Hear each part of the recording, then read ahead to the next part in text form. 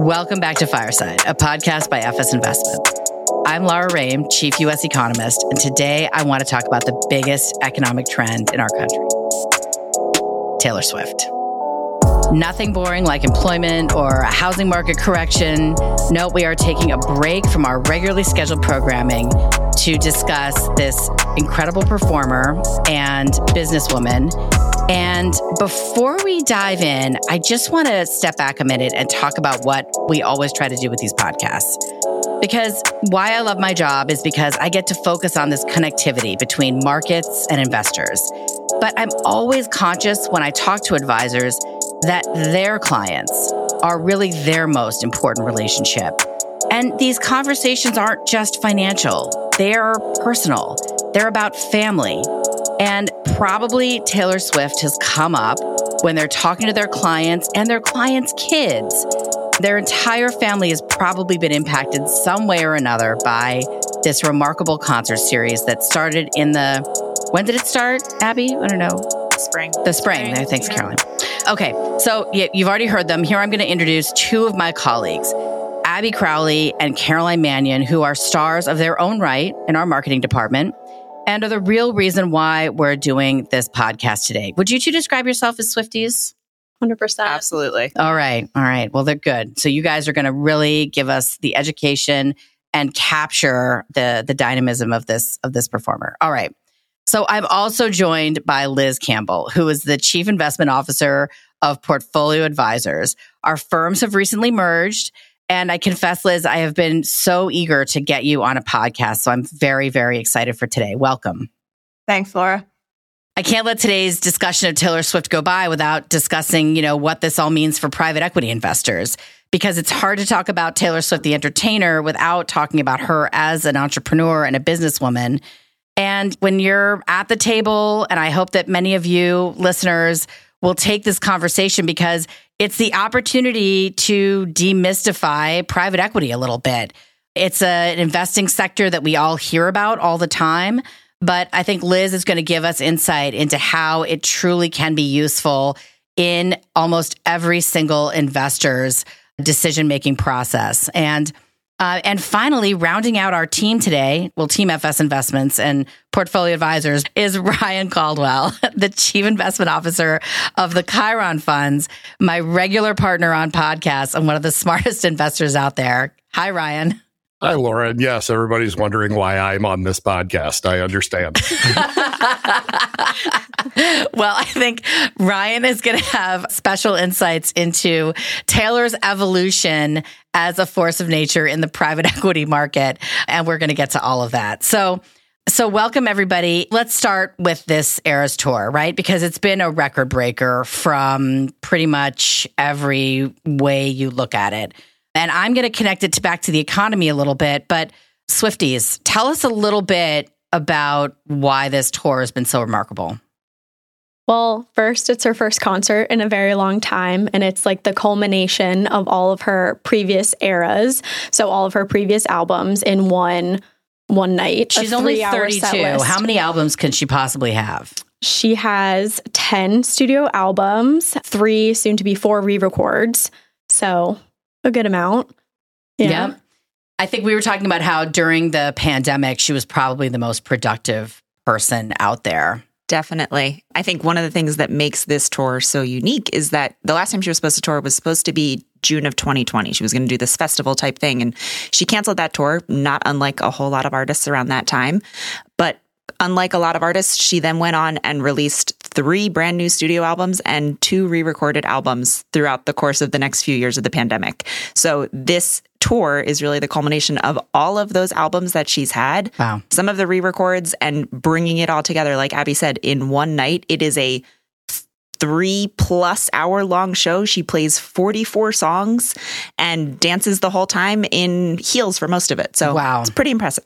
And you both went to the concert. I did. I went twice. You went twice? Did. Were you, one was here in Philadelphia where we are located. Correct. And then I flew up to Boston the next weekend to see her play with some And I'm friends. guessing you weren't the only one to fly into the concert. That's true. I got off the plane in Boston and was in a sea of people in similar Taylor Swift t-shirts like myself. And you were telling me before this that you were with a lot of people who flew in. I was. So when I saw it in Philadelphia, I had family come in from California, Texas, New York, DC. And then I went to Boston with friends from Chicago and DC again. So yeah, we traveled far and wide to see her play. So I think that's, a feature of this, because it's not a stretch to say that this concert series impacted the economy. The Philadelphia Federal Reserve, in the Beige book that just came out, actually mentioned that in our economic region, this concert drove an enormous amount of economic activity. It pushed hotel occupancy to the highest level, even matching pre-pandemic levels. What's the gross revenue expected from this concert? $1.4 billion. Yeah. So if Taylor were her own GDP, it would be a small country, a big city. It's really something that is extraordinary. And I think, Abby, what did you mention the ticket price being? The ticket price was $253, and then the average resale price was over $1,600. Brian, what was your first concert? Don't tell me you have to think about that. No, I know. I've definitely got to think about that. It was like late 80s, maybe like Poison. Like it was bad. Nice. My first concert was Men at Work. High school, Kelly bad. Clarkson, after she won American Idol. My first concert was Men at Work, and I did not pay $1,600 for the ticket. I paid, I think it was probably $15 in downtown Minneapolis, something like that. Liz, what was your first concert? I feel pretty good about my answer. Mine was Tom Petty and the Heartbreakers. All right. Way better. Not as cool Poison. as Taylor Swift, but not a bad one. I bet you had fun. Amazing. So there's inflation in the mix here, but I think at the end of the day, this has all come up because so many of the trends that we're seeing in our economy relate to this concert. It's the fact that there's so much excess savings still rolling around out there. This concert, and clearly there are going to be other concerts now that she's wound down this leg of her U.S. tour. We're followed by Queen Bee, Beyonce. There are other concerts coming around, but the fact that, broke Ticketmaster when she came, when the concert was first announced, just the froth of spending around this. We were joking earlier about so many people traveling on revenge travel trips and how Taylor Swift loves revenge. So I think a lot of the massive spending that we're seeing right now, to me, directly ties with the pent-up demand for services and the excess savings that we're seeing. And when I look ahead to the second half of the year, the beginning of next year, to me, it's just probably not going to be as strong as it has been, simply because I think we're winding down. That piece that takes us from wanting to go to willing to spend at whatever lengths it is required to take the trip, to buy the ticket. We'll see. I don't know. I know she just announced new tour dates for 2024. So we'll see if there still is a ×5 magnitude of ticket price inflation at that point. Maybe there will be. But yeah. And to just echo what you were saying about Ticketmaster and the demand for tickets, I just wanted to throw in that stat. Based on the volume of traffic to Ticketmaster's website, Taylor would need to perform over 900 stadium shows, which is 20 times the number of shows that she's currently doing. That would mean that she would need to play a stadium show every single night for the next 2.5 years in order to meet the demand. A lot of people want to go to this concert, apparently. Wild. All right. So let's shift from talking about Taylor Swift, the entertainer, to Taylor Swift, do we call it entrepreneur? Do we call it truly reinventing not only how an artist get paid in the music industry, which I think ties directly to the private equity story. I want to talk about how she accesses her clients. I want to talk clients. I said clients.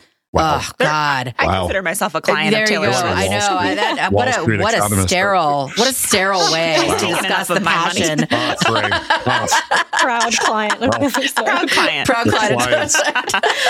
Her audience, her fans. All right. God, I am just not cool. No matter how much I try. I'm right there with you. It's painful. Thanks, Liz.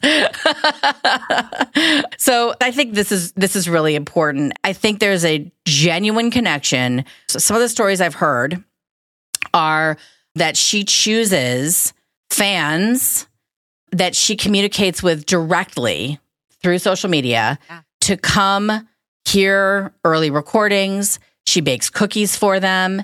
And these people get these direct connections with her. Something that I think is just so completely unique and different. She announces record releases directly to them online. She was one of the first artists to really do this. She had a MySpace account with millions of viewers. And so I think she really pioneered this connectivity. And to me, I'm not really trying to contort this to an uncomfortable place. The way that we now are offering to investors and the way that a wide range of investors can now access these solutions like private equity, like alternatives, I think is something that we talk about a lot. And I want to just take a step back and say, I've gotten to know both you, Abby and Caroline, through working with you, but you wouldn't describe yourselves as investment professionals. No. What are your roles at the company? Abby, go first. I'll go first. Okay. So we both work in the marketing department, and our job is really to take the issues that advisors are facing and connect that with our solutions through email campaigns, our website, presentations, you name it. Yeah. Caroline. Yeah, echo exactly what Abby said. I think it's a lot of thinking about how does our sales team have what they need to speak to our solutions. Yeah. So really important part of what we do. And I think you can have the best investment idea in the world, but if you can't communicate it well and you can't explain to people why it's a good solution for them, if a tree falls in the woods, nobody hears it. So I think that to me is a part of this whole conversation. And I want to just get some stats from you guys about Taylor Swift and how she really changed the way that artists communicate with their fans. Yeah. I mean, I think you can't start talking about Taylor Swift and her evolution without talking about the evolution of her music alone. So you talk about this wide audience and this large group of people that she has, really gone out and reached at an individual or feels like an individual level. She started as a country artist and then she migrated into pop. And then those albums that she released during the peak of the pandemic were really more folk alternative.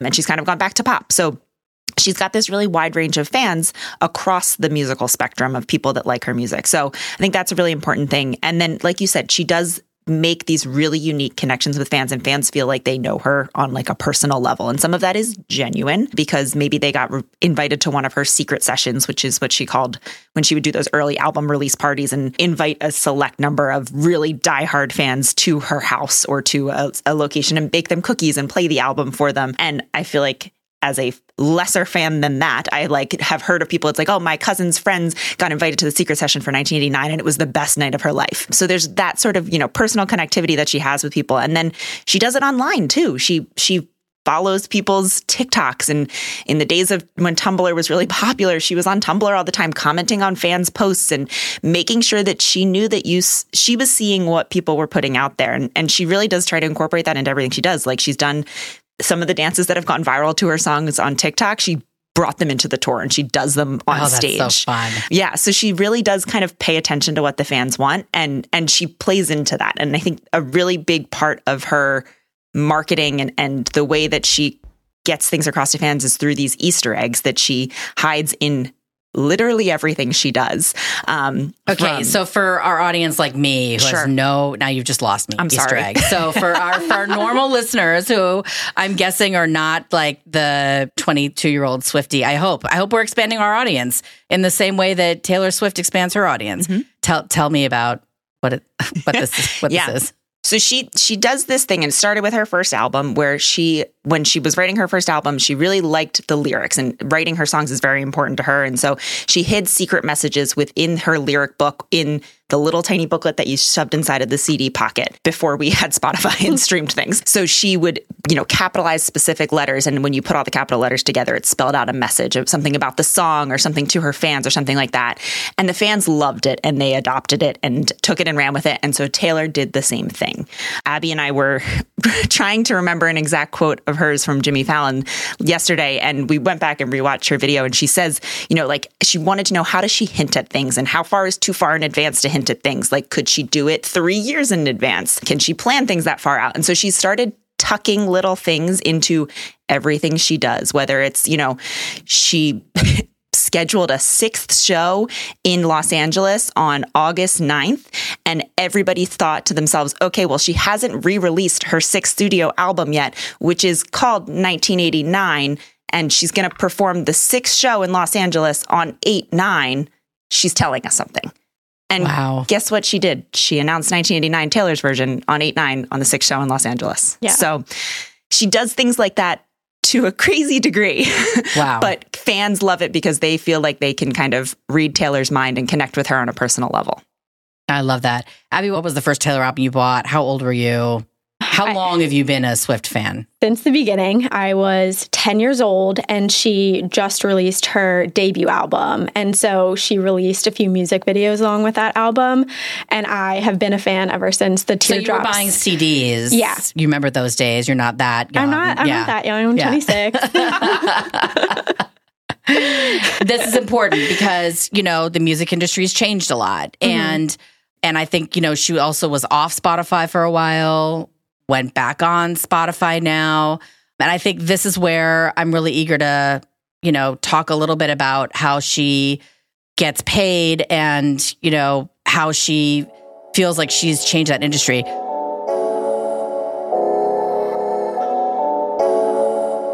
Ryan, I'm excited to hear from you and to give us your insight into the Taylor Swift 2019 decision to re-record her masters and what the drama was.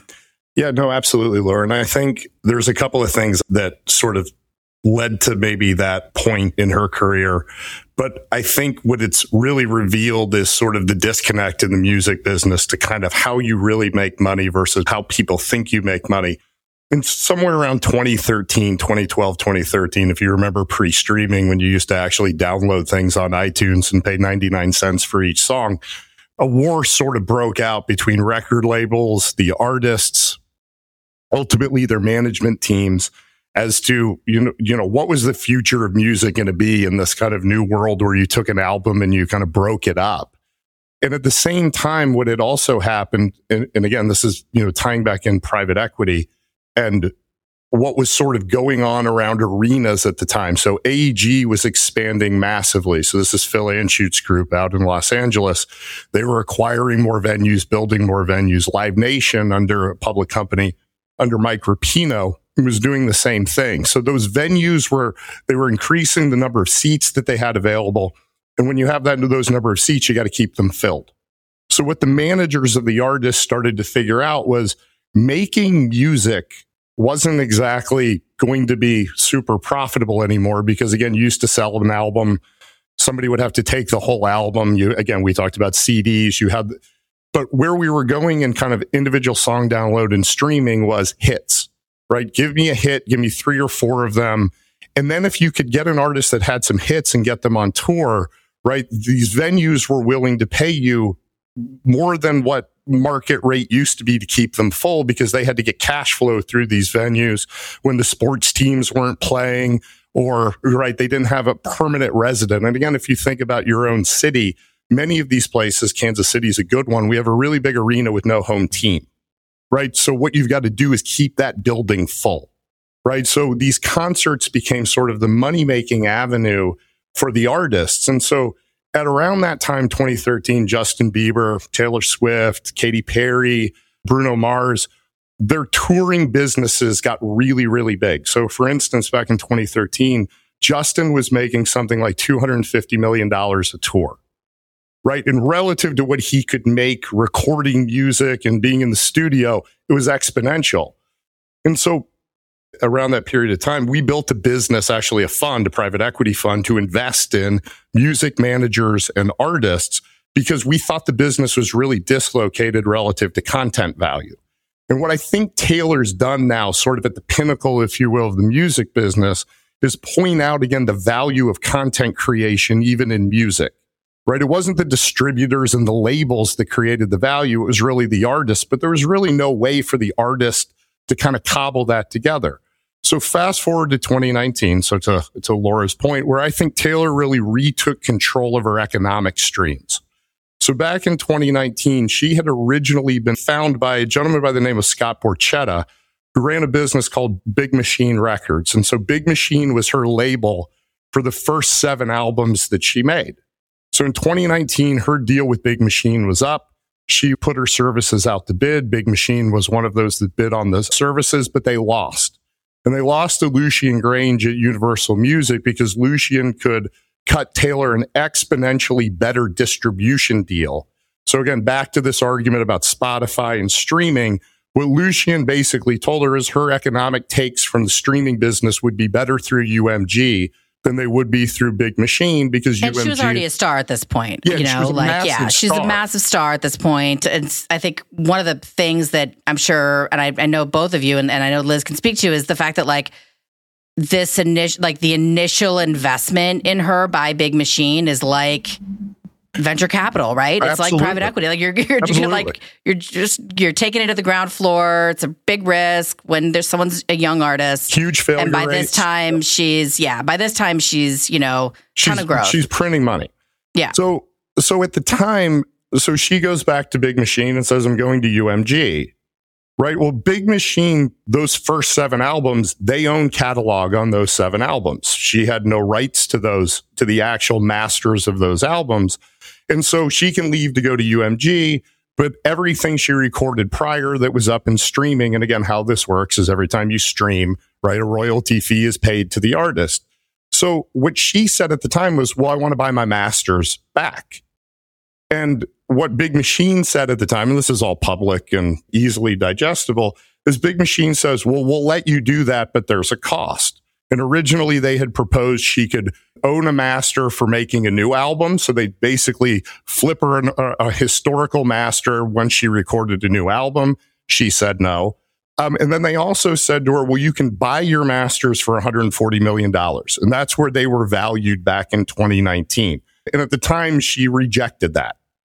Smartly, and again, so to this point that both Carolyn and Abby sort of pointed out, what Universal Music told her was, well, you can just re-record every one of those albums. And as those albums are re-recorded, they will replace your other albums. And again, this connectivity to her fan base is so critical here because the way in which she went about advertising this was genius, right? Because effectively what she told her audience to do was don't listen to the old version, listen to the new version. Because and Taylor Swift, I think I read about this, right? She says Taylor's version. Like, yes. She doesn't just say the new version. Yes, she's like Taylor's version. Yeah. So, it's like a soft sell for like, you want to give me the money. Yes. Fans, So I believe, so she went about and said, okay, I can't own my masters. And in the process of this, her masters traded, right? So Big Machine Records was bought by the company called Ithaca Holdings. Ithaca bought Big Machine, the entirety of Big Machine, for about $350 million. And again, this gets back to private equity, right? They had a private equity sponsor. It helped them buy this record label, and they owned the masters. Well, immediately Taylor comes out and says, I'm going to re-record all 7 albums, right? And again, a fight broke out between the purchaser and Taylor about what all that meant. But ultimately, she had more than the right to re-record her masters under a new label. No problem. So she goes about doing that. In the process, Ithaca actually disposes of her Big Machine and disposes of her masters because this was too controversial, right? Sell them. Yeah, they sell them. Yeah. Right. So again, $140 million in 2019. In 2021, those masters traded for $400 million, knowing that they were all going to be re-recorded. So again, talking about the value of the content library of Taylor Swift, it's exponential. Yeah. Right. So Laura, going forward, and again, this is just an interesting stat for your audience. I believe she's re-recorded 3 or 4 of the albums. She'll re-record all 7. I've got visual confirmation from the Swifties in the room. You're right. The 4th will come out in October. Right. Yeah. I believe the economics are she's making something in order of $8 to $9 million a month through streaming royalties with the new recordings, only 3 or 4 recordings in. So again, when I say the genius in her recapturing her economics, recapturing the library value, and I would tell you when you look at the music business, and everybody kind of knew this, it was the dirty secret. and both Carolyn and Abby pointed this out. If you can write and you have library, you are exponentially more valuable than just being able to sing. So a Bruno Mars, a Taylor Swift, right? Their catalog value is shockingly high. And I'm sure, as Liz can get into, these are very long-tailed cash flow streams. Yeah. So they're beautiful private equity vehicles in which to put leverage on, be able to dividend. And again, in our world, content is far more valuable than distribution. And she's really, like I said, she is the cherry on top in the music business of recapturing the economics. And again, having that really tight relationship with her fan base. And they're so smart and educated. It's been frightening for the music business just how potent she's become. I think that connection can't be downplayed. To be able to tell your audience to go listen to a different version of the same song that was the same recording, but in a different place, and they do it, it's absolutely amazing. Yeah. Okay, Liz. So this is great. And yeah, I think, Ryan, you've touched on so many things that so many threads I want to pull. You know, Liz, I'm guessing that not every investment that you make gets the return that we just described. If only. And Ryan, I'm talking to two people who are actually putting the money to work that our advisors are entrusting us with. So this is where I think both of your acumen is so valuable. Liz, you know, I want to hear, and again, thank you for joining this, hopefully one of many podcasts that we'll be recording together. But I'm eager to hear your take on all of this as a private equity investor. Yeah, well, Brian made a bunch of really good points that I think relate well to private equity. I mean, at a high level, I'm stating the obvious, but private equity is inherently different from public equity, and that the companies are private. You can't access them through the stock market, and as a result, they're available for investment to a small, limited group of investors overall. I think one of the great values of private equity and why the returns have generally been superior to other asset classes is because of the private nature. So unlike public companies, you don't have to manage to, for example, a quarterly dividend or a quarterly board meeting. You can take a much longer term approach to creating value that gives you a lot more flexibility. And, you know, for us and for private equity in general, we tend to focus on smaller companies, typically founder family owned companies. They've been very well run by these founders and families for a long time, but they haven't had capital to invest back into the business. And so somewhat like Taylor, she was able to leverage her own capital, acquire these assets, and then extract greater value longer term. I think private equity does a great job of doing that. I've got a bunch of different examples that I can go into, probably in excruciating detail. Tell us. Yeah, I mean, my favorite example, and this is as far as you can get from Taylor Swift, but I do think there are some parallels. It's a company that we have exposure to. We did have exposure to. It was a plumbing company. So a group that we've had a long relationship with bought it in 2017. It was a tiny company, $5 million of income. They paid $27 million for it. But they really, I think like Taylor Swift, completely changed the value proposition of it to their customers. And so early on, I mean, it was just straight up plumbing. That was the only service they provided. But over time, they worked with management, really expanded the service offering to do heating, air conditioning. They added a maintenance aspect to it. And so that gives a much more kind of recurring revenue stream over time. If your air conditioner breaks, you're not going to put that off. You have to get it fixed, especially if you live in the Southeast where they were focused. And so they grew that significantly over 4 years. They were partnering with management. They ended up selling it for $1 billion after 4 years, from $27 million to $1 billion.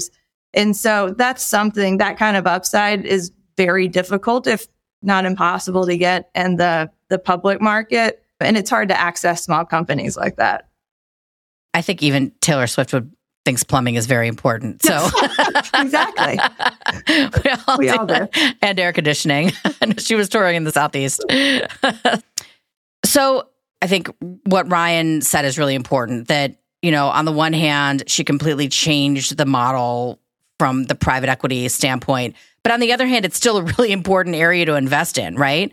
I mean, I think to me, that's one of the really special pieces about private equity, which is the early entry point. And you hit that nail on the head, which is when Uber goes public, it's already really, really valuable. Really, most of the value increasingly and most of the way to harness growth is when things are new, when things are up and coming. Can you talk a little bit about why this is just an important investment for a really wide range of investors? I mean, I think private equity, we think of it, it's like a little bit mysterious. Why do we need it? It sounds great. And gee, only if I have $100 million in the bank can I access it. And that's really not the world anymore. And that's not the world that, we're trying to really broaden that investor base. And I think understanding why we all need it is a really important part of that. Yeah, that's a great question. I mean, I think one of the key reasons, as we talked about, is the upside potential that you get through private equity. I think another important component is the diversification. So private equity is somewhat correlated to public equity, but if you look at the correlation over time, it's not perfectly correlated. And so I think it adds diversification. In terms of access, it's very difficult to access. You can't just invest directly into a company or buy a company. It takes a lot of money to do that. But even investing in private equity funds, there's typically a $5 to $10 million minimum. But there are solutions out there that allow individual, smaller investors to get access to a diversified portfolio of investments. Private equity provides diversification to public equity portfolios overall, in addition to that upside potential. Another thing I'd point out is that even the Russell 2000 in the public markets is typically perceived as the best representation of small cap public stocks. But even the Russell 2000 has a weighted average market cap of, I think it's $2.8 billion. Total enterprise value tends to be in the $5 billion range. Our private equity is focused on companies that are much smaller, really great companies, but typically, 500 million of EBITDA and below. So you're getting access to a part of the market that you just can't access through the public markets. And as you mentioned, Laura, with that higher upside potential, once a company goes public, it's big. You're not going to get that value inflection. And so it provides some nice upside within a portfolio overall that we think is really important and nice for smaller investors to have. I think what Liz describes, when you get into a company earlier on, there's a huge amount of investment acumen that you need. Liz, I think, you recognize, and Ryan, you recognize these investments inherently carry a lot of risk, right? I mean, Taylor's, I think the success has been obvious, but the risk has been there, right, all along. Yeah, she was advised not to do re-records of her albums, but she, was persistent in wanting to own her work because it means a lot to her. So yeah, it paid off. I mean, I think, and to Ryan's point earlier, she really knows her market. She knows her audience. She knew that her fans would listen to the Taylor's version of things, and they would clear their whole playlist and replace the old versions with Taylor's version and only listen to the things that she owned because it was important to her. And so that knowledge of her fan base and her market was really what I think allowed her to take that risk and make it an educated one. That's great. As I wrap up today's conversation, I think the passion for Taylor Swift is palpable in this room. It's been palpable across the company. I know I have two daughters. They are 13 and 14. They did not get to go to the concert, but they regularly quiz me on Taylor Swift at quizzes that I fail. So I'm really happy that I've gotten some education today on her and doing this. I love this idea. So I'm really happy that we got to bring the passion for this to this podcast. And I think going back to where we started, these ideas, these concepts, the power, the impact that she's had on the economy, her entrepreneurship and her rethinking the entire business and the way that she opens herself to her fans and to those different business opportunities, to me really is something that is a good way for all of us to think about investing, to think about how we communicate things like financial markets and the economy. And I'll leave it with, can you tell me your top Taylor Swift? If I'm going to listen to like one album from beginning to end, Laura, that's such a tough question. How can you pick just one? It's like choosing what your favorite child is. You can't do it. That's it. I can give you my top three. Well, Liz and I are not, we're not your classic Swifties. We're going to now, I'm sure, Liz, you're leaving on vacation after this, right? You know what? Now I'm going to have to download an entire Taylor album and listen to it for my whole drive. So which one should Liz download as she's driving to her summer vacation? I think Folklore. There's a song on Folklore called August, which is, I don't know. Perfect. It's August. It's August. Yeah. It's perfect. Yeah. The timing. Caroline, would that be your recommendation? I think I fully support Folklore. I would tell you to probably listen to Midnights, which is her latest album, and I think is a really good representation of how far she's come and kind of brings all elements of her catalog together. All right. Well, this has been fantastic, everyone. Thank you for joining. Ryan, Liz, thank you so much for taking time out of your busy schedule to join us today. And everyone, happy listening to us and to Taylor Swift, should you so choose. Thanks, Laura. Thanks for having us. Thanks, Laura.